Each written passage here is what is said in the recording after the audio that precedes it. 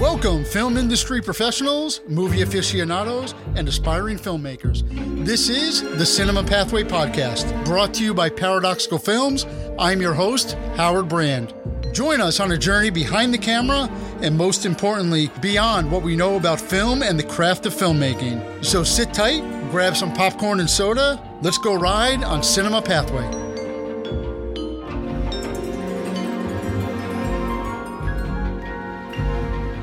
Welcome, listeners, to the Cinema Pathway Podcast. The late, great Whitney Houston once sang, and this would be later echoed by Randy Watson and his band Sexual Chocolate, as well as the future Queen of Zamunda, Lisa McDowell, that the children are our future. We've often talked about the importance of educating the next generation of filmmakers and content creators, and like the pathway to becoming a filmmaker, there is no one-size-fits-all approach. Our guest today is an innovative educator who also has more than 30 years experience in film and television productions. He's won numerous awards, including a Suncoast Chapter Emmy, 5 Regional Telly Awards, a Platinum AVO Award, and Communicator Award of Excellence. He is currently an executive producer at the Broward Education Communications Network, also known as Beacon. I am very excited to welcome Jim Guaracsi to the show. Jim, welcome. Hello. Thank you for having me. Like I mentioned, your experience is quite diverse.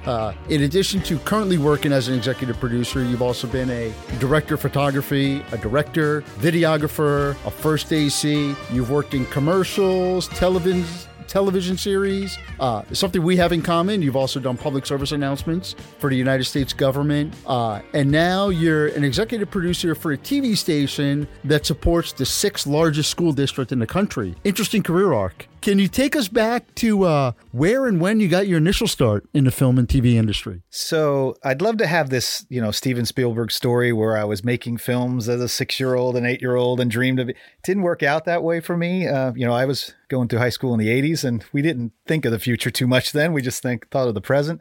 Yeah, and kids ask me all the time, have you always wanted to get into film? No. In fact, it was like right before I had to declare a major at Florida State. And I was like, I liked my mass media class in high school. My sister was a wardrobe stylist. I'm like, that sounds fun. Like so many people get in the industry, it sounds fun and glamorous. And anyway, yeah, so I applied. I didn't get into the media production department at Florida State the first time. And I was a little angry. I was like, what? Because I had good grades. And I went into the dean and he's like, well, you have no experience whatsoever. So I spent that, I got all frustrated, spent that next semester volunteering and doing all these productions in the department and finally got in. And I guess I got lucky because it did turn out to be a passion of mine. A last second choice turned into a very good choice for the rest of my life. And it really has driven me through. I've always been passionate about it. So when I graduated college, my plan was to intern at a place in South Florida and get hired on. I knew I wasn't going to stay in Tallahassee. Nothing was happening there. And I originally thought I was going to be an editor, to be honest with you. And I applied to BVI, which was a post-production house at the time, and Venture Productions, which was both a post-production and production company. I spent a week with the editor in the online suite. And then that next week went on a shoot. And I knew that's what I wanted to do. I didn't want to be in a room all day. Not that I don't appreciate editing, and I do edit now and I enjoy it, but I'm a people person. And just to be on a different shoot and different set of people and different goals, that really attracted me. And I worked for that company for like 8 years doing production, back when we shot film. We shot mostly 60 millimeter, Arri SR2, and it was a lot of fun. Learned a lot, worked with a lot of great people. In fact, I just met with them last night from Venture Productions. We're still in contact. This is from, 1993 through 7. And just a great group of people. A lot of them are still in the industry, and we did some really good stuff. Do you remember what some of those early projects were? Oh, yeah. Well, that company had the major contract was with the Armed Forces and Radio Television Network. I think that's what it was called now. It might be called something different. So basically it was for overseas programming. They don't have commercials. They had to fill the time. So we do a lot of public service announcements for the Army, as well as other things to fill in that time. But we would literally do, 100 spots a year. I mean, we had 3 producers that rotated. One was in pre-production, one was in production, one was in post-production at all times. So as a crew, we were constantly shooting, but it was great. Busy is good. And we'd stay busy. We became very good friends, and we were constantly building sets and doing all these different, we would do reenactments. We did Western scenes. We did, war scenes. We also did simple ones like how to pack for a move, just these things they needed from the government. Some were more simple than others, but we really had a lot of fun. And it's nice when you do that much work and you're still working in film, you get to play and create. And the people there, they cared about what they were doing, which was a good role model for me. Yeah, I remember it. By the time I went into the military, I think it was the Armed Forces Network. So I remember on ship when I was deployed, we would watch it all the time. My wife, also a veteran, she was stationed in Korea. That's basically what they relied on, and interesting things. And all that stuff is still archived somewhere. It's probably on DVID. So I'm gonna have to look some of that up. Yeah, right. The nice thing about being in a small company like that too was I got to do so much. I tell this story. I interned with them, and my goal was to be there 40 hours a week, collared shirt, short sleeve, regardless. We're on the beach, we're on whatever. I was going to make myself there at all times, not unpaid, so that when I left, they would miss me. And that was the goal. And I did. And I got a call to get hired to them. And I've never forget this. They said, the boss at the time, Jim Duffy, the owner, was like, and we also need you to go to makeup school. And I was like, pause on the conversation. And it wasn't even like cool makeup school, like bloody face, or it was like eyeshadow. And I'm like, Jim, I'll do whatever it takes to get hired, but I don't even know what good makeup looks like. And so eventually another associate producer she went. She I think, quote unquote, said, Jimmy shouldn't go. He'll screw it up. I'll go kind of thing. But yeah, so, just to get in, I would do anything. Sometimes having low expectations works in your favor. Yeah, right. And I always kid, I was a PA with the props department, and I probably was the worst PA ever because this was before phones. So they'd send me out for an Art Deco rug. I didn't know what Art Deco was, so I'd have to find a phone, call them. Okay, this is what it looks like. It's got squigglies on the corner. It's like red and green. And I always was more interested in the crew. I always was behind the dolly or behind the crew. And I'm trying to picture how an Art Deco rug works its way into an Army PSA. You'd be surprised. I know. A lot of sure. really cool concept stuff. With doing a big contract like that, we had fun, try to have fun too. So we would think of cool concepts because we pitched them all, and we wanted to do what we wanted to do too. Did you shoot all of them in South Florida? Did you get to travel at all? We traveled, yes. A lot of times we would go to different bases and things like that. When we did a lot of traveling. In fact, one of the contracts with the Armed Forces was just called fillers, and it was to go to different national parks and shoot beauty shots, and make it like 10 minutes long, and then they can cut in and out whenever they want. And that, for a person right out of college, what a blessing it was, because I traveled around the country, saw so much of the country, Hawaii and Washington and New England and all these different places. And as a kid, just out of college, it was perfect. I was single, could travel around, seeing beautiful places. I look back and think how lucky I was for that too. But yeah, we traveled often, but most of the stuff we would shoot here. It's funny you mentioned Hawaii and all that. I worked for the Department of Defense for a little while, and we would go to a lot of events, and I worked with a fantastic group of women. There's about 5 of us on the team. And when traveling came up, a couple didn't like to travel. Another couple had small kids at home, so didn't want to travel. So it was literally like, okay, I'll go to Hawaii for the count. I'll go to Germany. I'll go to Anaheim for that. It's interesting. You mentioned bases. I was a Marine, so didn't spend too much time at Army bases, but one I did spend time at was Fort Sill, Oklahoma. So don't know if you ever had the misfortune of visiting there. In fact, I don't think I've ever been to Oklahoma. But I will say this, when you do so many things, we did a lot of things. We shot with the Harrier pilots. We shot with a bunch of different people. The Golden Knights quite a few times, went up with them and all that. But one thing I pulled from that whole experience was how much of a good option the military is for people. Later, when I taught for a short period of time at Attucks Middle School at the Broadcasting Magnet. That's another story. But every year have a military recruitment person come in to talk to, because it was a low economic area. And I wanted kids to know, even at the middle school, this is an option, and a very good one. These people have very good careers. You can, if you do it right, you can make it a career. You can retire early and continue on in education. So I would make a point of bringing them in because I saw firsthand what a great opportunity it could be for the right person. So that was kind of neat. And some of these people in the military are just amazing. Yeah. And I would piggyback that I think when people think of the military, they think everybody's a warfighter. When you're really not. And as it relates to media production and that type, it is a great career field. The public affairs, the field, what the military and the Department of Defense does, it's really good, is everybody, whether you're a Marine, Army, Air Force, Navy, they all go to the same school. It's one of the few jobs where there's one school, so everybody learns the same way.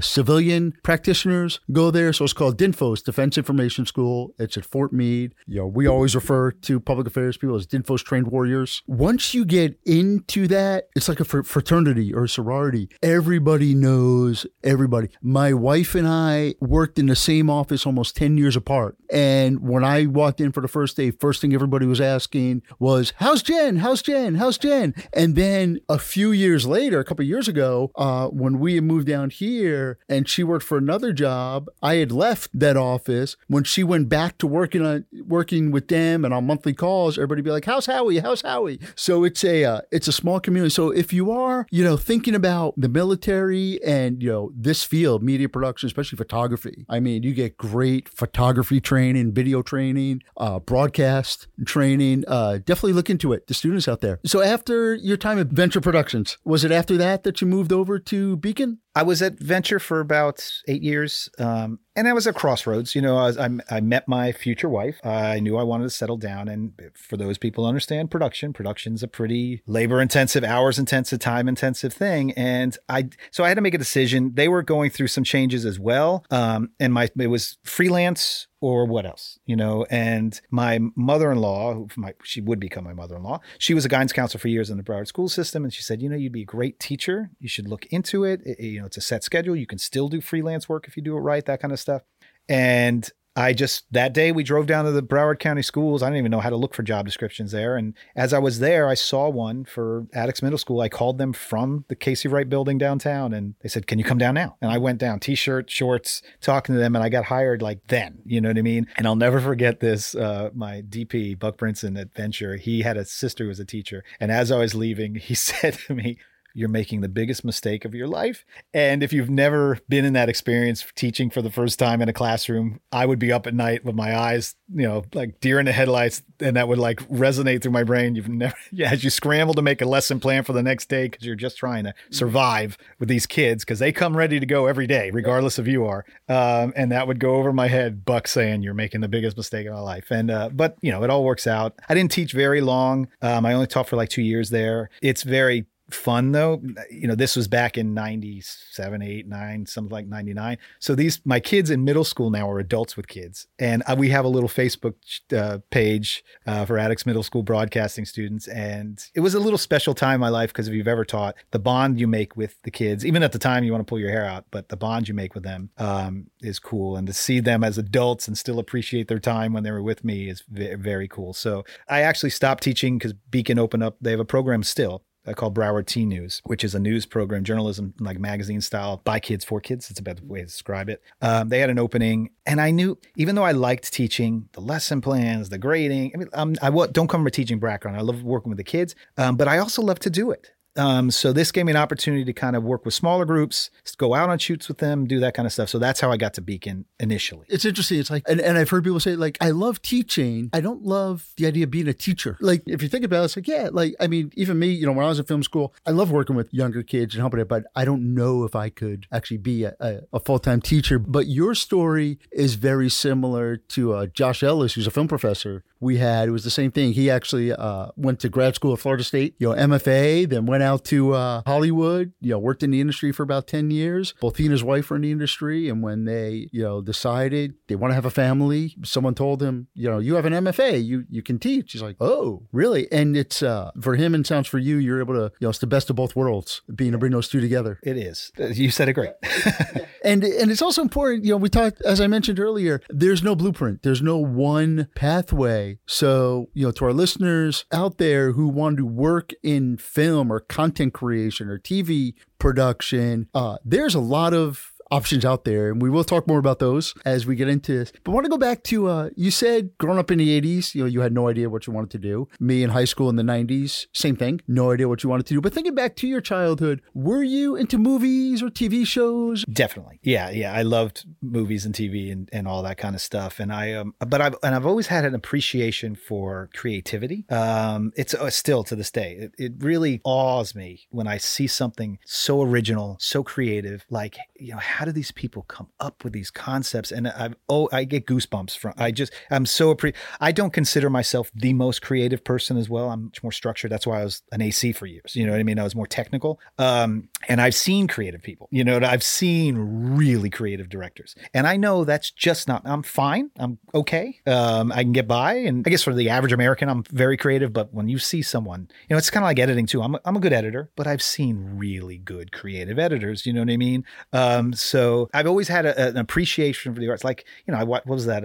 Just up for the Oscar, Everything Everywhere All at Once. I mean, I watched that movie and I had to stop for a second, just pause it. Like, how does this come out of someone's mind? Like, how does this get down on paper and then get down on camera? I love the creative side of everything and always have. Even music, everything, that kind of stuff. And that's the key thing. I think a lot of people can create stuff in their mind. A lot of people can pick, but getting it from your mind onto paper and then actually translating it into something, it's amazing. I mean, I'm thankful that there's so many creative people in the world to entertain us. And, whether it be music, you talk about music. I'm a big music guy. One of my favorite all-time bands is Rush. And Neil Peart, I like to joke, mankind has roamed this earth for tens of thousands of years. I'm fortunate I happen to live in the same time that Neil Peart was on the drum. And when you watch a Neil Peart, like his drum solo, the hand of God on his hands is just mesmerizing to see and hear what he can do. And, there's others out there, but it's no amazing. Offense. I was a Police guy.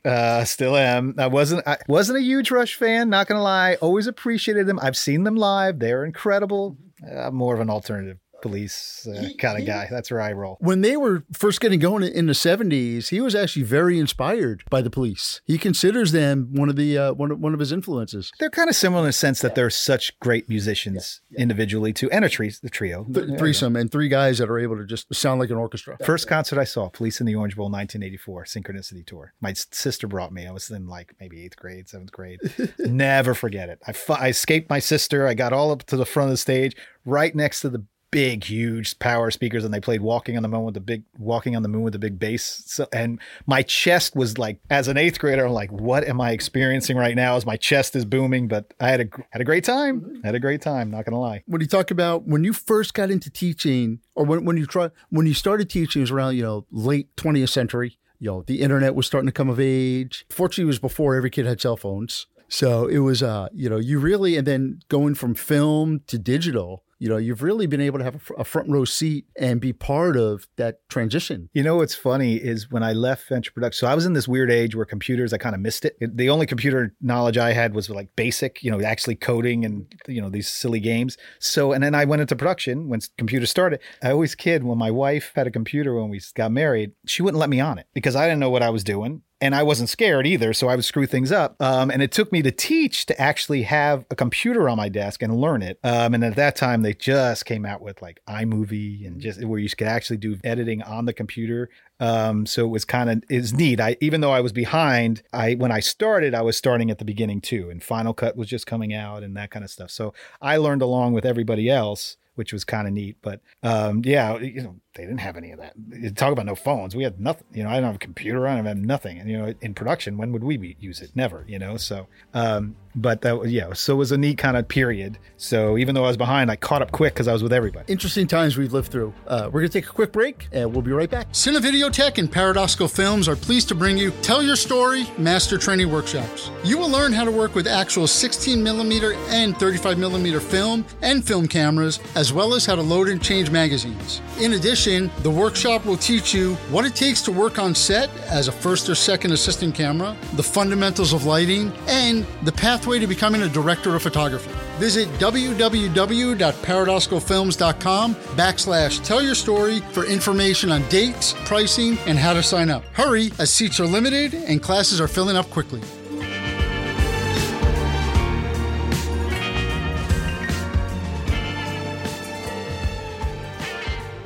And we are back. Today I am joined by Jim Guaracsi. Jim, as I mentioned, I've been around a bit. Grew up in the 80s, high school in the 90s.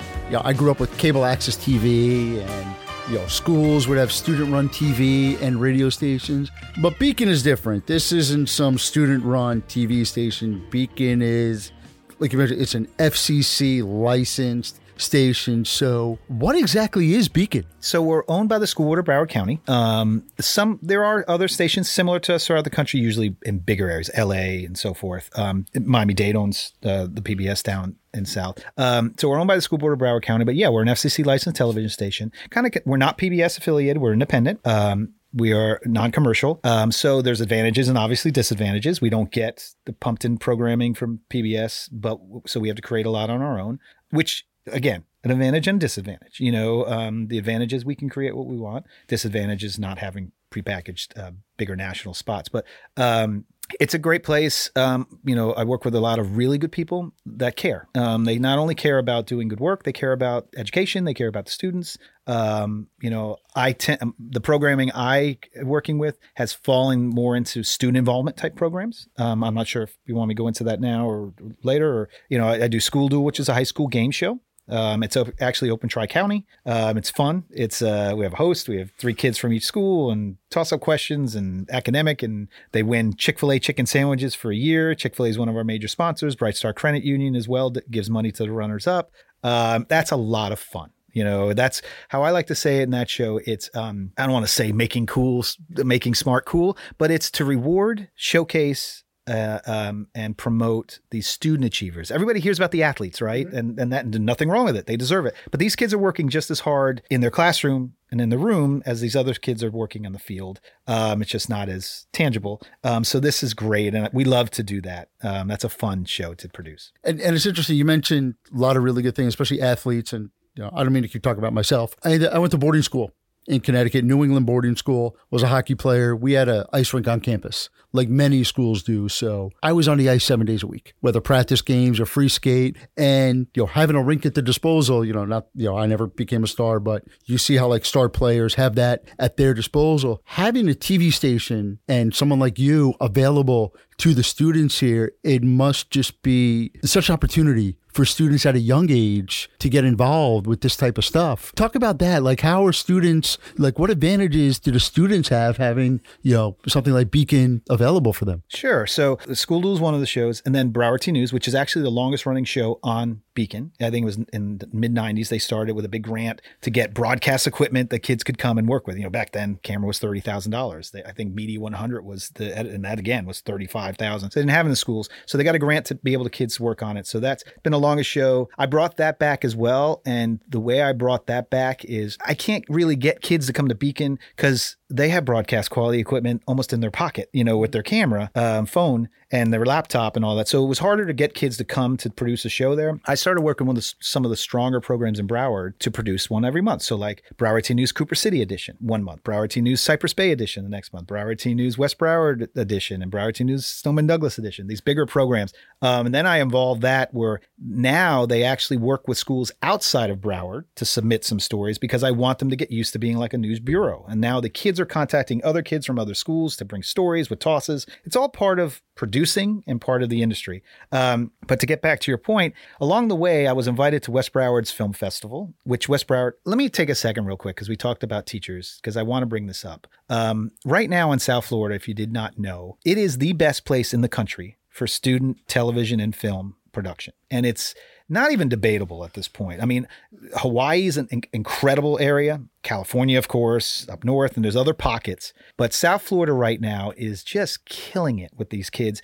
And really, yes, it's the kids, but it's the teachers. There's the group of teachers right now in South Florida that are fantastic.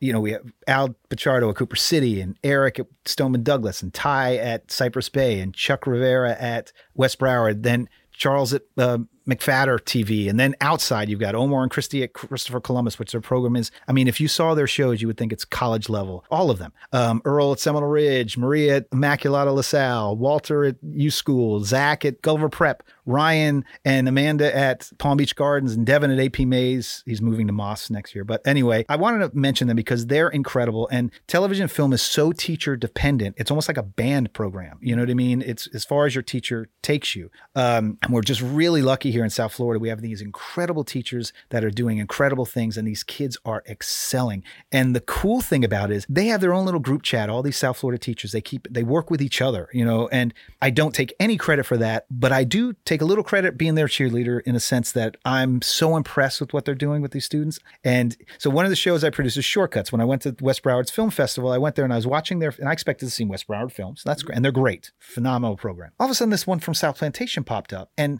let me start by saying, technically, terrible. Shot in front of, silhouetted, just bad. production value. But they have no program. Kid shot it with his phone. And you know what? I watched that film and I laughed intentionally. He made me laugh. It's not like I laughed at how bad it was. It was supposed to be funny. It made me laugh. And I'm like, well, good for you. And it dawned on me, these kids are creating now like we never have. And it breaks my heart that they're creating things that is seen in front of a class of 20, 25, 30 and never seen again. So that was to start Shortcuts. Shortcuts is our student film show that I produce for Beacon TV. I say I produce. I don't make the films. The kids do. I just put it together, And it's been so incredible and invigorating for me, coming from the background that I come from, film style shooting, to see these kids. I mean, they inspire me every single day. You'd be blown away at not only their technical expertise for some of them, but their creativity, their drive. I mean, some of these kids shoot constantly. They're constantly writing scripts. And all of this comes back to the teachers that are inspiring them for these programs. So these, just real quick to explain how good these programs are, right? At the Student Television Network Convention, which I was a board member and currently am, but am coming off the board, which is an incredible national program for TV and film.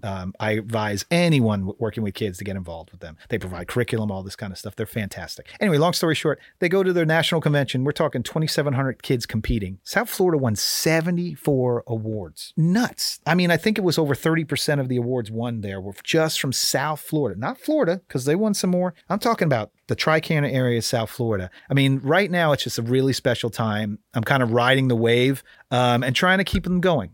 So if you follow Shortcuts TV show on Instagram, which I advise for student filmmakers to watch, especially watch your peers and even other ones, watch what these kids are doing because they're coming for your jobs. I hashtag a few things. I hashtag South Florida Proud because I'm extremely proud of what we do here and the people involved. I hashtag Stronger Together because I'm a firm believer on, what's that? Rising tides lift all boats. And then I hashtag No Excuses. And I hashtag that because at Beacon during COVID, we were all at home and I'm thinking, you know what? Some programs have a lot. Some schools have nothing. How can I get gear for kids to use to create their films? I don't want them to have an excuse. Anything they want to do is going to be there. So I started sending out emails and letters to companies to donate, become sponsors of the show. And I think I'm close to up to $90,000 worth of donated equipment. Beacon gave me a little seed of money to buy a couple A7 IIIs. Beyond that, it's pretty much all donated. And I open it up to everybody, to kids to borrow gear. And I ask them 3 questions when they DM me on Instagram. What are you hoping to borrow? When are you picking it up? When are you returning it? And if it's available, it's theirs to use. And I want the equipment in their hands. I want them to create, because I'm sure you know as well as I do, it's all about experience. There is no failure in art, but there is improvement. And the more you do, the better you get. It's amazing. And I just want to give a quick geography lesson. We have a worldwide audience that may not know. So South Florida, everybody knows Miami. Miami is a South part. So Miami-Dade County is a big thing. So Broward County is just north of Miami. That's where Fort Lauderdale and Hollywood are. And Broward County, I think, is becoming really Florida's filmmaking hub. What you said about the education, the homegrown talent, Sandy Leiterman, Broward County Film Commissioner, is a rock star. She's doing stuff. They have some great new incentives. They just launched a new website that's really awesome. We record this podcast in Broward County, so definitely it's becoming. There's a studio that's being built that right now they're talking about opening it in 2025. So it's good. So yeah, Sandy's awesome. There's going to be a lot of good things, which is great. There's an organization called the Arts Accelerator that's trying to bring filmmakers together. So, and I sound like a broken record. I keep thinking, bringing things back to sports. I grew up in New Jersey, and Rutgers football has a big time football program in the league, but there was always this criticism. I'm glad you put quotes around that. Yeah. Remember, I went to Florida State. My nieces went to Alabama, so okay, there you go. They always talk about homegrown talent. Like New Jersey has these great football players, but they go to Penn State, they go to Ohio State, they go to Florida State. So it's keeping them in state. Florida, you have, Florida State has a great program. Miami-Dade College has a bachelor's film program that's affordable and competes with Florida State, University of Miami. There's a couple schools up in Orlando area. Do you see a lot of students, though, that when they want to continue, they're like, oh, I got to go to NYU, I got to go to UCLA, I got to get out of Florida? Is that happening? And how do we keep that talent in the state? So that's another thing Sandy's kind of working on too. As you prepare for the industry to come back, you have to prepare for the crew to be here too. So, which is good. But Florida State tends to be the one that a lot of kids want to go to in-state tuition, great film program.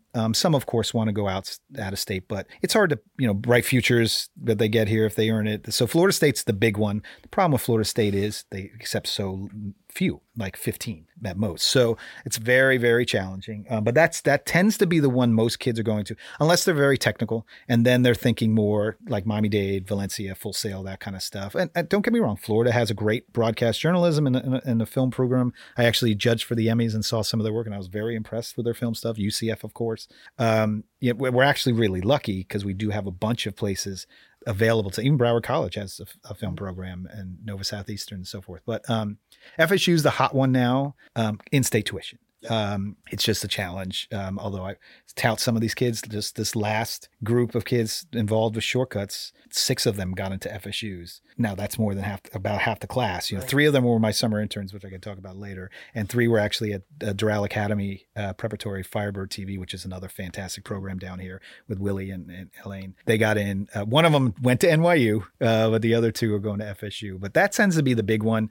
Which is, we're really lucky. We have one of the best film schools in the South, if not the country, here at FSU. And the kids are trying to take advantage of it. It's just 15. It's so hard. And it's interesting because a lot of the big state universities around the country, you think they would want to prioritize in-state tuition, but a lot of them do a lot of recruiting outside the state because they want that extra out-of-state tuition money. So I don't know how that works, especially for the film school. I don't really know. They tend to be pretty good. You hear a bunch of kids from the state going, especially South Florida, which is great, and they're going to get more because this, like I said, they're killing it right now and just getting better and better.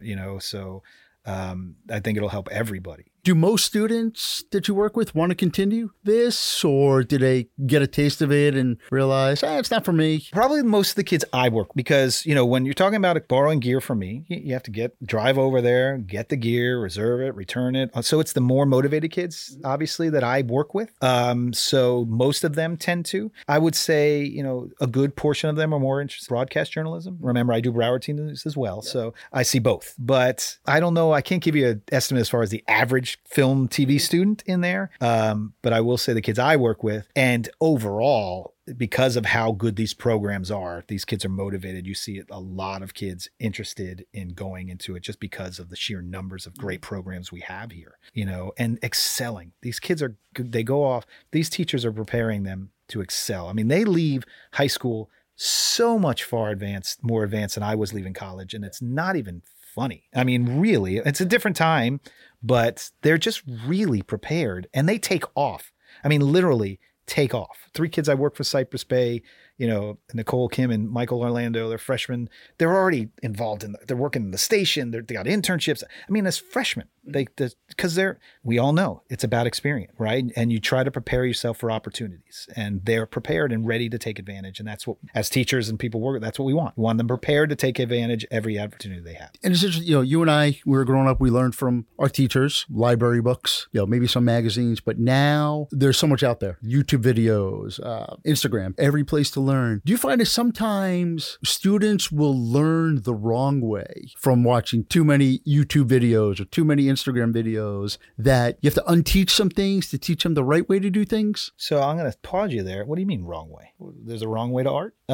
You know what I mean? I don't there is no failure in art as far as I'm concerned. There's preferences. But that's why when I'm teaching kids and I go to all the schools, or a lot of the schools, and I give lessons for filmmaking or cinematography, and I can help them with the more technical side from my AC background, as far as, controlling depth of field and working with cameras and lenses and what the differences are and all that. I'm constantly telling them, just do. Okay, here's rule of thirds. That's the rule. Doesn't mean you don't break. So, not to sound like a snobby film person, but what is the wrong way? And who are we to say? You know what I mean? Things change. I know when I started teaching broadcast, now, if you notice, broadcasting has evolved, and maybe it's just, I think it's evolved, but there's so much nat sound pops throughout these things, like constantly up comes nat pound, and then you hear the door.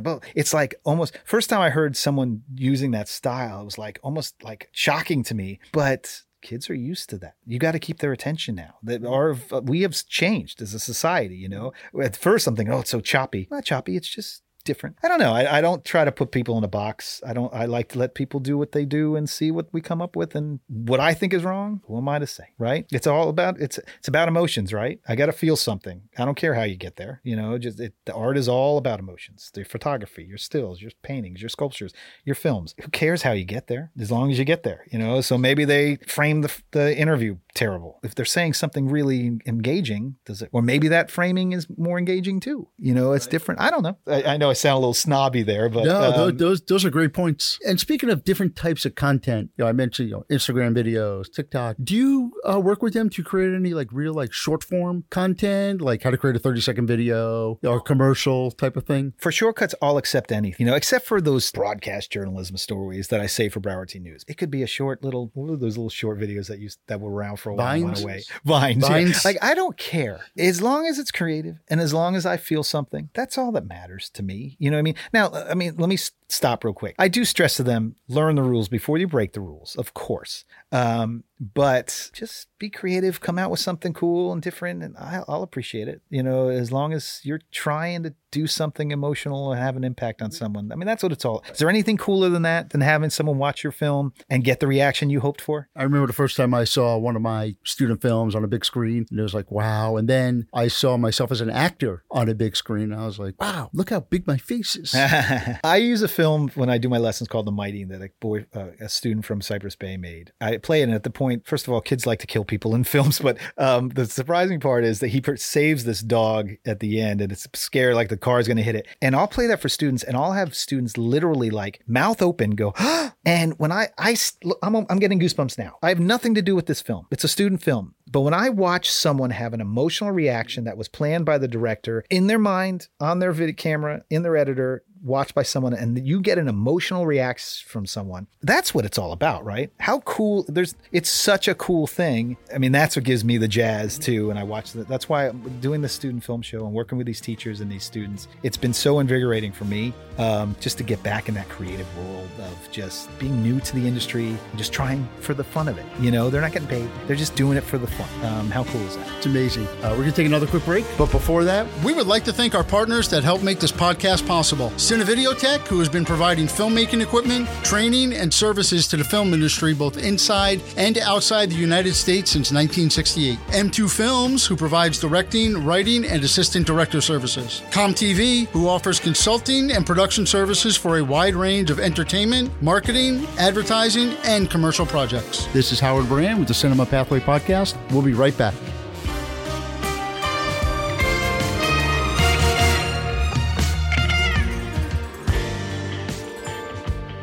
And we are back. All right, now it's time for really the main event of the episode. Time to hear about all the exciting things and interesting things you're doing with students. You talked a little bit about that, but now let's really dig into it. Yeah, so the two ones where I work with the TV and film kids the closest is Broward T News and Shortcuts. Broward T News I already spoke about, how it's a journalism show, and Shortcuts is the student film show. So along with that, I do visit all the schools, a lot of the schools in the area. Not only, I'll go to the schools of the stronger programs, and I'll give lessons, short film lesson, cinematography 101, how to operate a DSLR style camera manually, all these broadcasts, how to approach a journalism story. So I'll go around to these different schools, not only the ones that are built up, but the ones that are trying to become what I call programs. I'll always ask the teacher, do you want a class or a program? And I don't judge. I get it. Some of these teachers are doing yearbook too, and they don't have time to take on a program. But if they want a program, I talk to them a little bit differently, about getting into competitions and getting these kids involved in real world stuff, not just airing on their daily announcements and that kind of stuff, but, putting more significance, like Student Television Network and the Florida Scholastic Press Association competitions, which are both great programs. So I'll go into these lessons and I'll approach it. I'll usually go to the teacher beforehand. What are you trying to push on them now? What are they not listening to? Do they need to use tripods and they're not using? So I want to know so that I make sure I bring it up in the lesson. And that's the best. And the teachers always kid me. me about, they could say it 15 times, but if I say it once, then it's real, so I make sure I say that. And you see their eyes open up and they look at each other like, oh, he's saying we need to use a tripod too. I guess that's true. But I go into lessons, and some of the things I approach that, yes, I'm giving specific lessons about things, like I said earlier, rule of thirds and other, 3-point lighting and things like that. But what I'm really trying to stress to them is to think like a director, in a sense of to make decisions about everything. I want them to be deliberate, nothing for chance. I want them to think about everything. What story am I going to tell? What are my actors in it? What are they wearing? Where are they standing? How do I light them? What's in front of them? What's behind them? Are they holding something? How do they interact? Where's my camera? What lens am I using? How am I lighting this? I want them to make choices about everything because I want them to have that mindset. They have a choice about everything, and I don't want to leave things for chance. So that's a big thing I try to stress for them. Like going into the specifics on how you light it, I want them to make those choices. I'll give them groundwork, but I want them to make choices about everything and think about everything. And then another thing I stress with them is sound. That's the Achilles heel of the student filmmaker. Sound is hard. Kids don't think about sound, but sound is more important than video. I explain to them, I'll watch it if it's shaky, out of focus, and that's fine. If I can't hear what they're saying, I'm out, and that's usually the last thing they think about. And I want them to think about, not only think about sound, think about it almost first. You got 4 people around the table. How are we hearing them? You got this long shot of them walking down the sidewalk. How are you getting that sound? You can't do it with a boom. Can't do it with a camera mic. Do you have a wireless mic? Are you comfortable with organ wireless? So anyway, these are kind of things I try to stress to them. Listen, I have it made. I get to go in the classroom, do a presentation. I'm like the grandpa. I get to give them the candy and leave. These poor teachers have to deal with the discipline and all this stuff afterwards. And they kid me about it, but then, and the kids and the teachers now are starting to call me Uncle Jim, which is great. I'm the uncle. I get to come and have fun, do fun lessons, do my little dance and leave. So I'm very lucky in that sense. But the kids are really lucky to have the teachers that teach them from the beginning and all the way through. Yeah. Sound is, at one point I had actually said that, you know what? I'm now going to only make silent films indoors. So I don't have to worry about sound and I don't have to worry about weather. The two things. And you mentioned like footsteps. Footsteps of somebody coming down the hall. It's not just the sound of the footsteps. It's the proximity and the change in that. And same thing with somebody from outside. It's in sound design. It's almost it's an art form on its own. One of the films, it's called The Mighty, that I use in my lesson. There's a shot where the girl walks by this pine tree and he got a deliberate cutaway shot of the protagonist touching the tree and you hear it. And later when I talk about sound, I bring that shot up to the kids. And I'm saying, this is what happened to you. First of all that gnat sound of hearing, walking on pine needles, stepping on this, blah, blah, blah, that brings you there. That's an emotional change for you right there. You're not in your couch now, you're in the film. But that shot of the touching the tree, you don't only see it and hear it, you feel it too. You subconsciously know what it feels like to touch a pine bark like that. And when you hear that and see that, you are touching it. And just think about that emotional impact on you. You're in. That director has you. And that was a deliberate cutaway shot that I always bring up because it's my favorite shot in the film because I love that the director did it. And it does matter. It just matters. And it's right at the beginning in the opening sequence of the introduction. And I love it. Yeah. And I try to bring, and that's what I'm saying. I want you to think that way. How can I engage my viewer, not only, with information, but emotion, and tactile things. So, and what's also I really find interesting is when films they use dead silence in a right way. It's part of your tool chest, right? Yeah. You have a set of tools and you got to protect them and use them in the right way. That's why I'm always telling them, I say, always use a tripod. Of course, we don't always use a tripod, but I want that on their mind because that's a huge choice. Taking the camera off the tripod and not on it. You know what I mean? Or putting it on it. And their choice, their state of default should be on a tripod. The choice is not, should I put it on a tripod? It's, should I take it off? Because if you shoot it all handheld, you've kind of given away a tool that you can use later effectively if you needed to. Make decisions, be deliberate. Do you have dollies or jibs? So we have so much. I always kid, we have pretty much everything they could need for a film. And if I don't have it, I can find a way to do it. The only thing I don't have is a drone. Get your own damn drone. You're going to break my drone. But besides that, we have sliders, we have gimbals, we have, Rokinon cinema lenses. So we have point and shoot video cameras for the kids that are just learning to, A7 IIIs and Sigma FPL cinema cameras that can add, fully manual Rokinon prime lenses, f.14 or t.14 lenses and lights and, a little jib and gimbals. Pretty much have what they need. It's just a matter, no excuses, right? Yeah. I was a first AD on a indie feature last summer, and we had a small space to film in. Didn't have room to bring in, full dolly and all that. So we took my $50 Home Depot dolly, couple Apple boxes on it, sat the camera operator on it, pulled it around. So it was a $50 Home Depot, mounting using a $30,000 red, and got that shot because camera movement, even subtle camera movement, makes so much of a difference. That's something, when I was coming up through school, like learning, I did a lot of things, just static tripod shots, and the feedback I always get like, oh, it's, the conversation is good, but it's boring to look at. So learning how to incorporate that is a big thing. We have sliders. We have an electronic slider that can do parallax. We have all these kind of things. GVM is one of our sponsors. They donated all that stuff, which is great.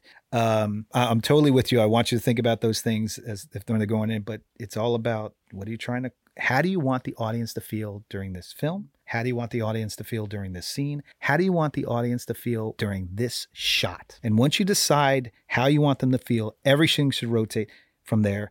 And everything changes, right? The music changes, the actors change, the camera shot, the lens, lighting. But you have to think about that. How do I want them to feel right now on this shot? And I want the directors and the kids to think everything through. How are they? So, you got the camera. We talked about sound. How do they grasp lighting and color palette, color for emotion, that type of more abstract things? Yeah. So lighting is usually the hardest thing for the teachers to get to because they have to get to so much. You know what I mean? And most kids are just throwing a light to illuminate as opposed to push the story forward. You know what I mean? So I try to help them with that. Good example. So I had students, Samuel Correa from West Broward High School, went on to go to FSU's film school and win all kinds of awards. He shot this one film at Leah. I think he was a sophomore and won all kinds of awards. It's a fantastic student film. But he came to me in the summer and said, this is what I'm trying to do. I want it to be a morning scene. I want to have some color palette to it. So just that gets my juices going. You know what I mean? We're all right here. We're going to have fun now. And I worked with him, about a light, used a cob light with him to come through the window. I gave him a fogger to kind of mist the room so you get those shafts of light. And, that kind of gets me going too. That's where I love to live and to see students. And not all of them are going to get to this technical level, but when they do, I just try to, give them the tool to do what they need to do. That's my whole goal, give them Microsoft Word. I can't make them a writer, but I might be able to give them that Microsoft Word, what they can write on, you know what I mean? And some of the kids are really great. Then you've got the flip side. Then you've got the kids that are more storytellers and they're script writers and they're more interested in that. That's fine too, and then there's comes that like to just shoot. And there's some that want to do sound. You'd be surprised. There's high school kids that want to do sound. You think, really? That's the fun thing. So yes, there are some kids that get to that level. Not all of them. You build on your experience, right? Yeah. I mean, I can't do lighting or color to save my life because one, I'm partially colorblind. So colors add, I have a little bit of sight loss in one of my eyes. So my depth isn't always accurate. That's why DPs enjoy working with me because I'll never question, does that color look right? If it looks good to you, I trust you. Yeah. And I still used to freelance up until before COVID a lot, like as an AC, which was fun because you went video and then they came back and now they're using cinema lenses again. And here comes the ACs back and ready to go, which I loved, all set to go. Of course, now they're pulling focus on monitors. I'm old school. It's tape and all marks.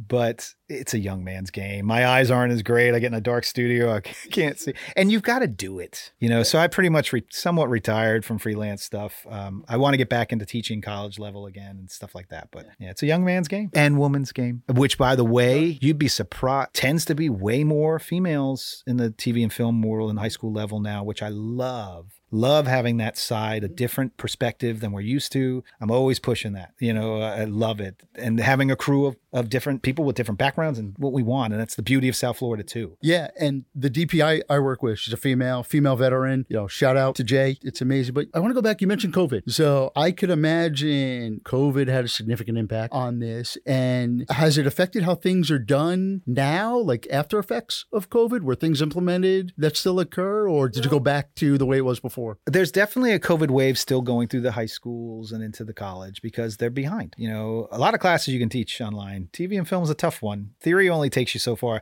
The better programs, these kids are working constantly and shooting constantly.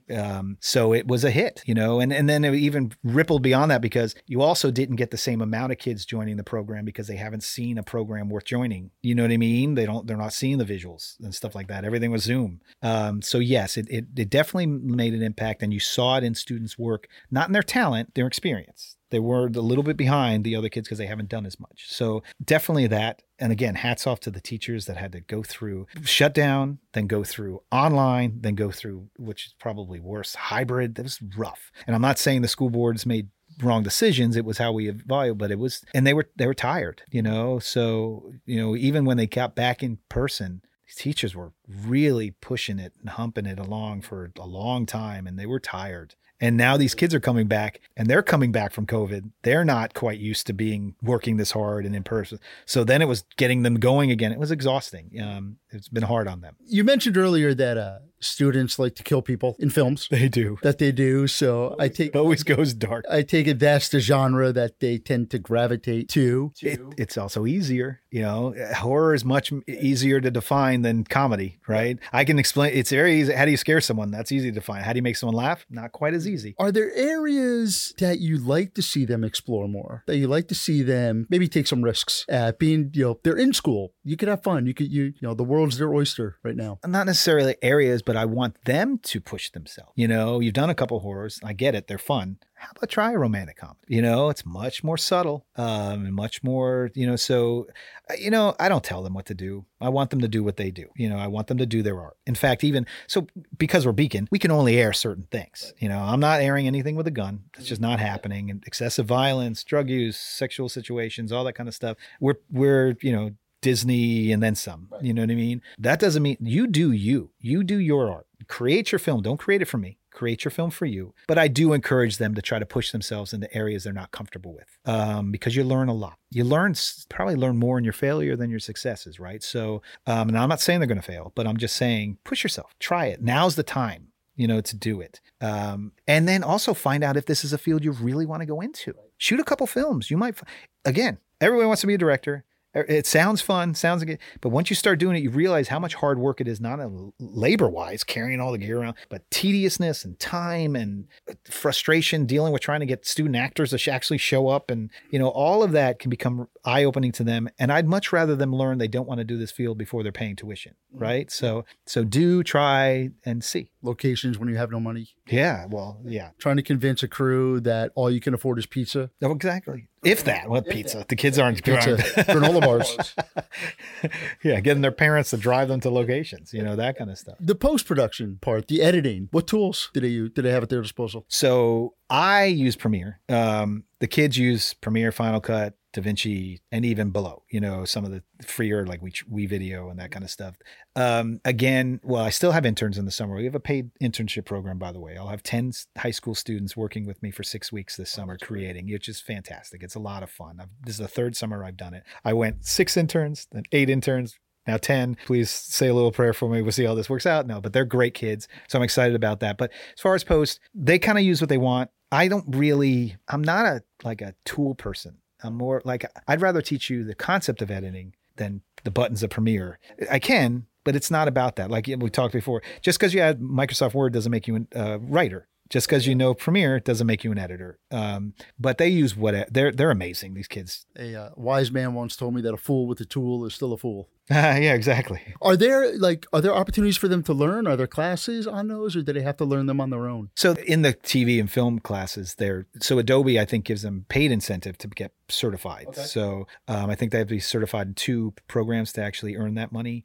So a lot of the teachers will teach them either Photoshop and Premiere, or Premiere and Photoshop and After Effects. And yeah, so, but some schools use, Broward County doesn't have Apple computers anymore. They're all PC, but I know in Dade County, some of them are using Final Cut, and some are using DaVinci because it's free. And also, I don't know if Broward County does it. I know Miami-Dade public library system, if you have a library card, you can access LinkedIn Learning for free and do all those training videos. So wherever you live, if you have a library card, check out your local public library, see what they offer. There's a lot of training out there that's available, and take advantage of it. Oh, and YouTube. But these kids, remember, they're not afraid. They'll dive in and figure it out. You know what I mean? It's harder to teach an adult than as a student by far, because adults are afraid. Kids aren't. They're used to it. So they figure it out. They know, to show me things. all the time. Is there anything that you've been wanting to implement, like bring to the students that you just have not been able to yet for either resources or they're just not there yet? Well, the resource is my time. Right. I'm pretty booked now. We also in the summer, like in July, we'll have a big, like from all the programs, the student officers, like we'll have a big get together mixer. And last year we had it at the Museum of Discovery and Science, which is one of our sponsors for Shortcuts. And they broke up and did scavenger hunt, and they saw a film. They saw the Everest film, which is an incredible IMAX.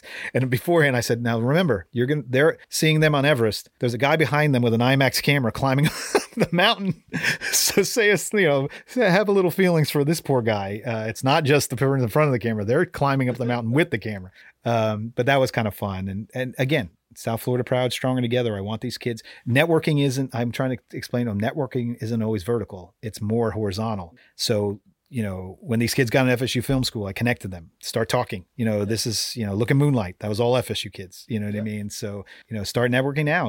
Take advantage of being in the area right now. That's the best part in the country. And these incredible teachers that are willing to help you, even if you don't go to your school. Awesome. We're going to take another break and we'll be back to conclude this episode. If you enjoy listening to our podcast, please support us by subscribing on your favorite podcast platform and giving us a rating. Then you can head over to our online store at www.paradoxicalfilms.com/shop, where you can purchase Cinema Pathway gear, including t-shirts, hoodies, stickers, and more. Also, be sure to follow us on Instagram at cinema_pathway_podcast for behind-the-scenes photos and more. This is Howard Brand with the Cinema Pathway Podcast. We'll be right back.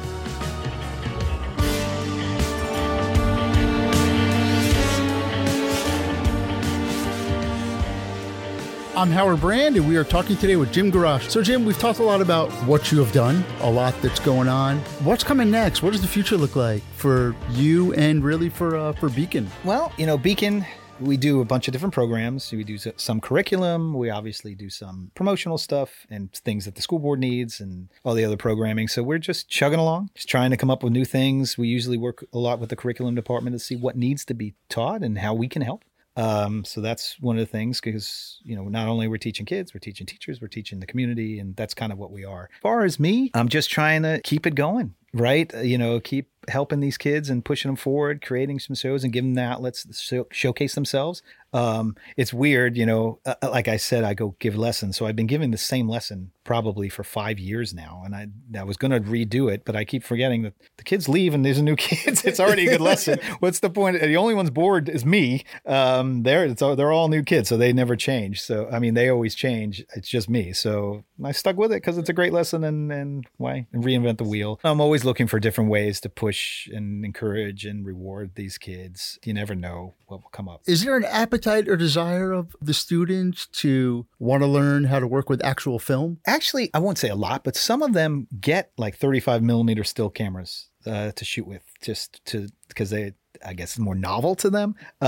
Not actual film. I've yet to have a student actually want film, like motion picture film kind of stuff, because that gets really expensive for them. But yeah, in fact, I had a elderly woman reach out to me. She watches Shortcuts, watches the show, loves what the kids are doing. She said, I have a camera and some stuff to donate. Are you willing? And I was like, sure, let me come on down. I asked, what kind of camera? She said, I think it's a Minolta. But I don't know what film it takes. I'm like, oh, okay. So I went there and met her, and it was just, she was so excited. I had a whole list of all the lenses and filters she was giving me. So I have that. I might pull it out for kids that are interested to go shoot, like set up a scene, actually take a picture, have no idea what it's going to look like until it comes back, which I think will be eye-opening to them. And so, yeah, and a little bit, not motion picture is just too expensive for them. Right. And you talked about donations. Obviously, a program like yours can benefit from donations. What type of equipment are you most in need of? So always cameras, and lighting is always big, and lenses. Those probably the three. I would take audio as well, the basic stuff. I got some of the nuts up, like tripods and stuff like that, I'm pretty good at. Those electronic stuffs also take a beating more than most. Right. You know what I mean? So yeah, and I've been lucky. Can I real quick just plug some of these sponsors that have helped out this show? Pro Sound and Video here in Miami donated a camera, Rokinon a whole set of lenses, Sigma an FPL camera and a bunch of lenses, Shure microphones, Sennheiser, GVM LED, Axoon gave me wireless transmitters, ZVW Technology, Shape gave me camera cages, Magnus tripods, Elvid monitors. I have a a 26-inch, 4K monitor that kids can take out and other things. So I do want to give them credit because like when we say I have close to $90,000 worth of donated gear, they deserve their return on investment as well and deserve thanks for that, So they've been great. Bright Star Credit Union provides financial. Chick-fil-A, Museum of Discovery and Science, they also give awards. Because every show, a monthly show for Shortcuts, there's a Critics' Choice that's judged by judges. They win $200 from Bright Star Credit Union. Chick-fil-A sandwiches and Museum of Discovery and Science tickets to see their documentaries. And then we also have a viewer's choice so the kids can vote online, which is kind of fun. So we, again, just motivate them, push them, give them encouragement. And they work hard. They deserve some of that. You know what I mean? We all know how hard it is to make a film. I don't care if it's a minute. It's a lot of work. So they deserve that recognition. That's something above and beyond what a high school kid would normally do. And I want them to know that it's appreciated. Is Shortcuts, does that happen every month? Yeah, pretty much. Okay. Yeah. And what about School Duels? School Duel, we shoot all 12 games in a 2-week period in January, which is like, I call it like pulling off a Band-Aid, and not in a bad way, just a busy way. That's a definite labor of love for me. And why it's the labor part comes in that these kids are so darn smart. I have to think of alternative correct answers, just be prepared because they're crazy smart, way smarter than me. So we try to prepare for that. So it's a tense 2 weeks for us, right. But when these kids get there and they're so excited, and I mean, it's a life experience more than anything, get to compete in a television game show. It's kind of fun, and so even though the days I'm like, oh God, I got to go to the questions and blah, blah, and fix all this, when they're there, it's all worth it. And then what's the broadcast schedule for that? And then we air once a week it usually is a 12-week period. And then we loop it as it goes through the season. It's like how Jeopardy films. Yes. Or exactly. even I used to watch Family Feud a lot and notice that, when the family wins, they come back. And it's funny because the family is in the same clothes as they were the previous episode, but Steve Harvey has changed. It's like, why don't you let the families change too? I mean, it's obvious you're filming in the same day. Yeah, that's the show where I really wear more of a producer's hat. You know what I mean? And I'm always telling the kids, and I use that as an example, 80% of your effort should go into pre-production. I made that number up, but it sounds good. But 80% of their effort should go into pre-production. Some kids want to wing it. And I'm telling them, listen, shot lists, storyboards, that's not busy work. That's the industry. You have to put in the work beforehand. And that's when you should put your work. The shoot day should be easy if you do the work beforehand. It's the 6 or 7 Ps. Prior proper planning prevents poor performance. There you go. You can throw another P in there. I gotcha. You mentioned your sponsors, and thank you for that. Are there any other organizations that you're involved with that you like to talk about? Anything that's near and dear to your heart? Yeah. So Florida Scholastic Press Association, they have district and they have state levels. It's great for kids. Again, I want them to have experiences. Competition is a driver, right? They want to have some real effect to what they're doing, not just in their classroom, have some tangible things. And then Student Television Network is, again, I can't push them. I was on the board because I believe in them so much. It's such a great program, the differences they make in kids' lives. And it's like that's their national championship. That's their Super Bowl. So when they travel, it's always at a different location. Last year, it's actually going to be in Long Beach again. So all these kids from across the country fly in to compete. So one of their events is like Crazy Eights. So they're dropped a prompt. They have 8 hours to create an 8-minute news show from scratch, or an 8-minute film from scratch, or an 8-minute documentary from scratch, 8-minute daily show. So in a strange location, have no idea what the prompt is, boom, go. And it's so fun to watch these kids like become adults. Like they have a deadline, they're on it, off they go. It's so cool. How long do they have? 8 hours. And then their individual events, they have 6 hours to create a film on a prompt, sometimes with a prop, sometimes with a line that they have incorporated. Crazy, right? I've done a couple of 48-hour film projects. That is hell. I can't even imagine. Oh, yeah. And they practice all year for it. It's such a motivating tool because now just the cinema film is one thing. To practice to prepare for a national championship is another. You know what I mean? So it's really great. It's just a great, I love FSBA and STN are the ones that stand out for me. And All-American Film Festival is good too in New York. That's more film. That's another great organization. Broward County is Broward Department of Education is the 6th largest in the country. I know New York, LA, Chicago are the big 3, a couple others. Do you know how many other maybe comparable school districts have a station or an organization like Beacon? Yeah, not many. Like I said, LA, New York, I think has one. Dade, although they're PBS. It's right. Different. So not many. It's unique. We're lucky. These kids get to see their stuff on TV. Mm-hmm. That's kind of fun, right? Of course, I don't know if I should say, not that many kids are watching TV, but some still do. But it's still cool to see yourself on the big screen in your house, with your parents and stuff like that. But yeah, we're kind of unique. in a way. So, which is a nice thing. We get to cut our own trail, right? Are there sports broadcasting? We do some, yes. Yeah, we do some. We do some high school football, volleyball. Yeah, we have a producer and he does other things, with them as well. Yeah. So curriculum, we do sports. We're educationally obviously based because we're school board, but we're also community based. I like to think of as Broward's station. And that was going to be my next question. The audience, obviously, parents and students are a big audience, but how important is it being community based and just reaching out to the greater community? I think it definitely is important. You want to be able to hear about your own local area, right? And also you want to hear about your schools and your kids. I mean, it's the biggest employer in Broward, and it touches on pretty much all of us, the public school system in some way. So it's nice to get an idea of what's going on and hearing what's going in. Yes, we do need to hear about the bad things. Some things happened, the mold in this one school. I get you. You need to hear. But we should also hear about the good things too, because there are a lot of incredible things that these people are doing, these teachers and these programs and these students. And don't forget that, right? And you mentioned you're not affiliated with PBS. I grew up PBS and NPR, and they're always doing fundraising drives and funding. Yes, you're funded by the county and you're part of the county, but does Beacon have any external fundraising, external donations that come in to help support? Oh, yeah, of course. We have Friends of Beacon where you can donate. And then we can do productions, and we have people rent out our studio sometimes and so forth. In fact, we just had someone shoot a film at Beacon. When they were talking about doing it, I said, that's fine. Can we incorporate students? Can they be involved? And they were great. So we had 3 or 4 or 5 high school students that actually were on the crew. And by the time, it was hilarious. Then they're like halfway through the day, they're really part of the crew, bringing lights in, they're working. They got gloves on. I'm like, oh, geez. Oh, there we go. Because these kids they're something, man. Do you look for volunteers to assist? If people can give time, not money, whether, professionals, practitioners, people that have knowledge. Interns, you mean? Well, I'm thinking more adults who work in the industry and just want to give back. Well, sure. Of course. Listen, you want to give back? We want to take back.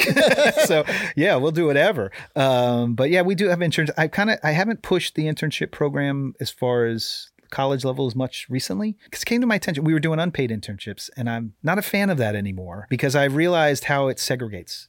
Certain college kids, they can't afford to do an unpaid internship. So, but funding through a school board gets kind of tricky in that kind of situation, but I'm looking in ways to bring that back. COVID slowed everything too. I had interns and then it kind of stopped because of that. Yeah, there's still an ongoing debate, the mentality that, if you want to get into this industry, be prepared to work for free, to get your feet wet. And the other ones who are like, no one should ever have to work for free no matter what. So that takes place at all levels. The problem is it segregates. Some people can't afford to do an unpaid internship. They have to work. If someone is interested in following in your footsteps, wanted to get into, that kind of education type of, teaching, not in a classroom type of thing, working for an organization like Beacon, what advice would you give them? Oh, it's kind of a unique situation I'm in.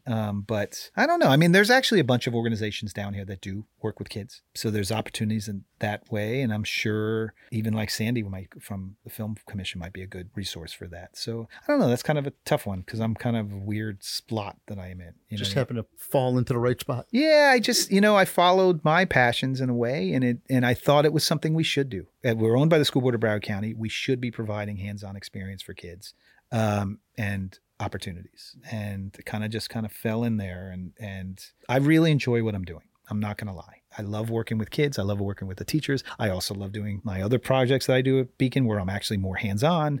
I'm pretty lucky in that sense. And I believe in what we're trying to do. That's a big thing. And most of the people at Beacon do. It's nice to know you have a really good cause that you're working for. And I know it's hard, would be hard for our listeners to picture without seeing it, but can you describe what kind of facilities do you have at Beacon? Oh, we got a building. They got a studio, and Beacon is more than a television station. We actually oversee all the print graphics for the county. We oversee all the electronic repairs and school services. We do their distance learning. So we're more than just the television station, but full studio, full switcher. And we're actually 5 stations in one because we have one that goes out to the public, WBEC. And then we have 4 internal channels that are going directly into the schools where we coordinate the curriculum and we try to air certain things that are being taught. Yes, they can get it on demand, of course, but we have the access. So we're always, so we're actually programming 5 stations in one. And always working with the schools and what they need and what they're trying to do. We're an extension of them as well. besides a television station. I know you've mentioned it throughout the podcast, but want to make sure our listeners get a chance to hear it again. Where can our listeners either find you on social media, learn more about you, and where can they find out about these great shows and watch these programs that produce? Yeah, so you can see obviously shows on Beacon. It's a must carry throughout. You'll find it either channel 60, 19, 488 on cable. Every one of the different cables have their different things. And beacon.tv is the website, is our website. But as far as shortcuts, well, School Duel has its own website, School Duel TV, schoolduel.tv. That's actually Bright Star is one of our sponsors, and they actually sponsor that for us and run our website. And then Shortcuts, the easiest way, we have Shortcuts on YouTube, which again, filmmaker, trying to get in the industry, start watching some of these films, especially if you're a high school kid or even college. And that's youtube.com/Shortcuts TV show. But my big social media one that I use is Instagram now. I kind of stopped there. I haven't followed all the way to TikTok. I've been here long enough to start at Facebook. Then I went to Twitter. You're chasing the kids, and then Instagram. And I kind of paused there because I can't. Okay, let me slow down a second because as they keep moving, I'm not going to TikTok. I'm not going to Snapchat. But anyway, it's at Shortcuts TV show on Instagram. That's where I have the kids DM me when they want to rent gear. That's how I do it all. But you'll see the films. I announce every film that's submitted, even if it's not going to air on the show because it's too violent or whatever. I'll announce it because they deserve that credit too. And you'll constantly see kids checking out gear for me. You'll see behind the scenes of them on the set working. I just want the other kids to know kids are working, right? Let's go. And I'm going to quote my daughter real quick. My daughter is very type A, passionate, hardworking, and she used to do these things with other kids, teaching them resumes and interviews. And she said this one time, and this is going to scare all the kids, but she said, remember, the race has started and there's people sprinting. So until you start jogging, you're falling farther behind. And it's so true. So the kids put so much pressure on themselves. Don't do that, but begin, start watching other kids' films, even if you're not ready to shoot. Start dissecting it, start soaking it in, then try a film.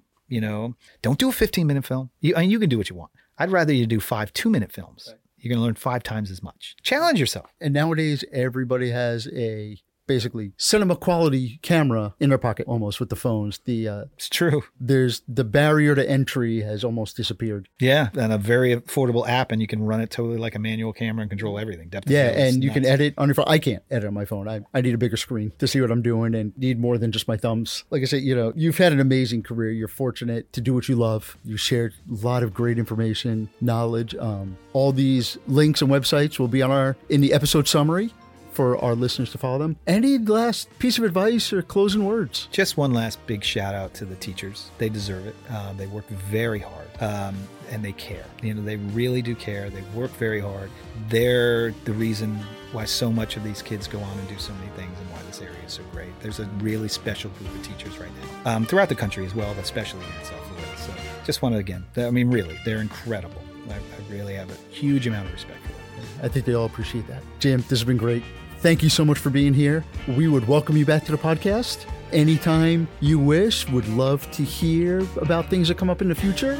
And it's really exciting to know that there's people out there like you that are really, like I said at the beginning, educating the future filmmakers out there. It's so important. So thank you again. To our listeners, thank you again for joining us on the Cinema Pathway podcast today. I'm your host, Howard Brand. Our director is Miguel Miller. Our producer is Juliette Desan, with associate producer Victor Ferreira. The executive producer is Freddie R. Rodriguez. This has been a presentation of Paradoxical Films. Please visit our website, www.paradoxicalfilms.com, for more information about today's podcast. You can also email us at cinemapathway@paradoxicalfilms.com, where you could send any comments or suggestions for future episodes. Remember to subscribe to the Cinema Pathway podcast on your favorite podcast platform and visit our online store at www.paradoxicalfilms.com/store to get your Cinema Pathway gear, and follow us on Instagram at cinema_pathway_podcast for behind the scenes photos and more. We hope you will join us for our next episode, where we will continue bringing on special guests to talk about the craft of filmmaking right here on the Cinema Pathway podcast.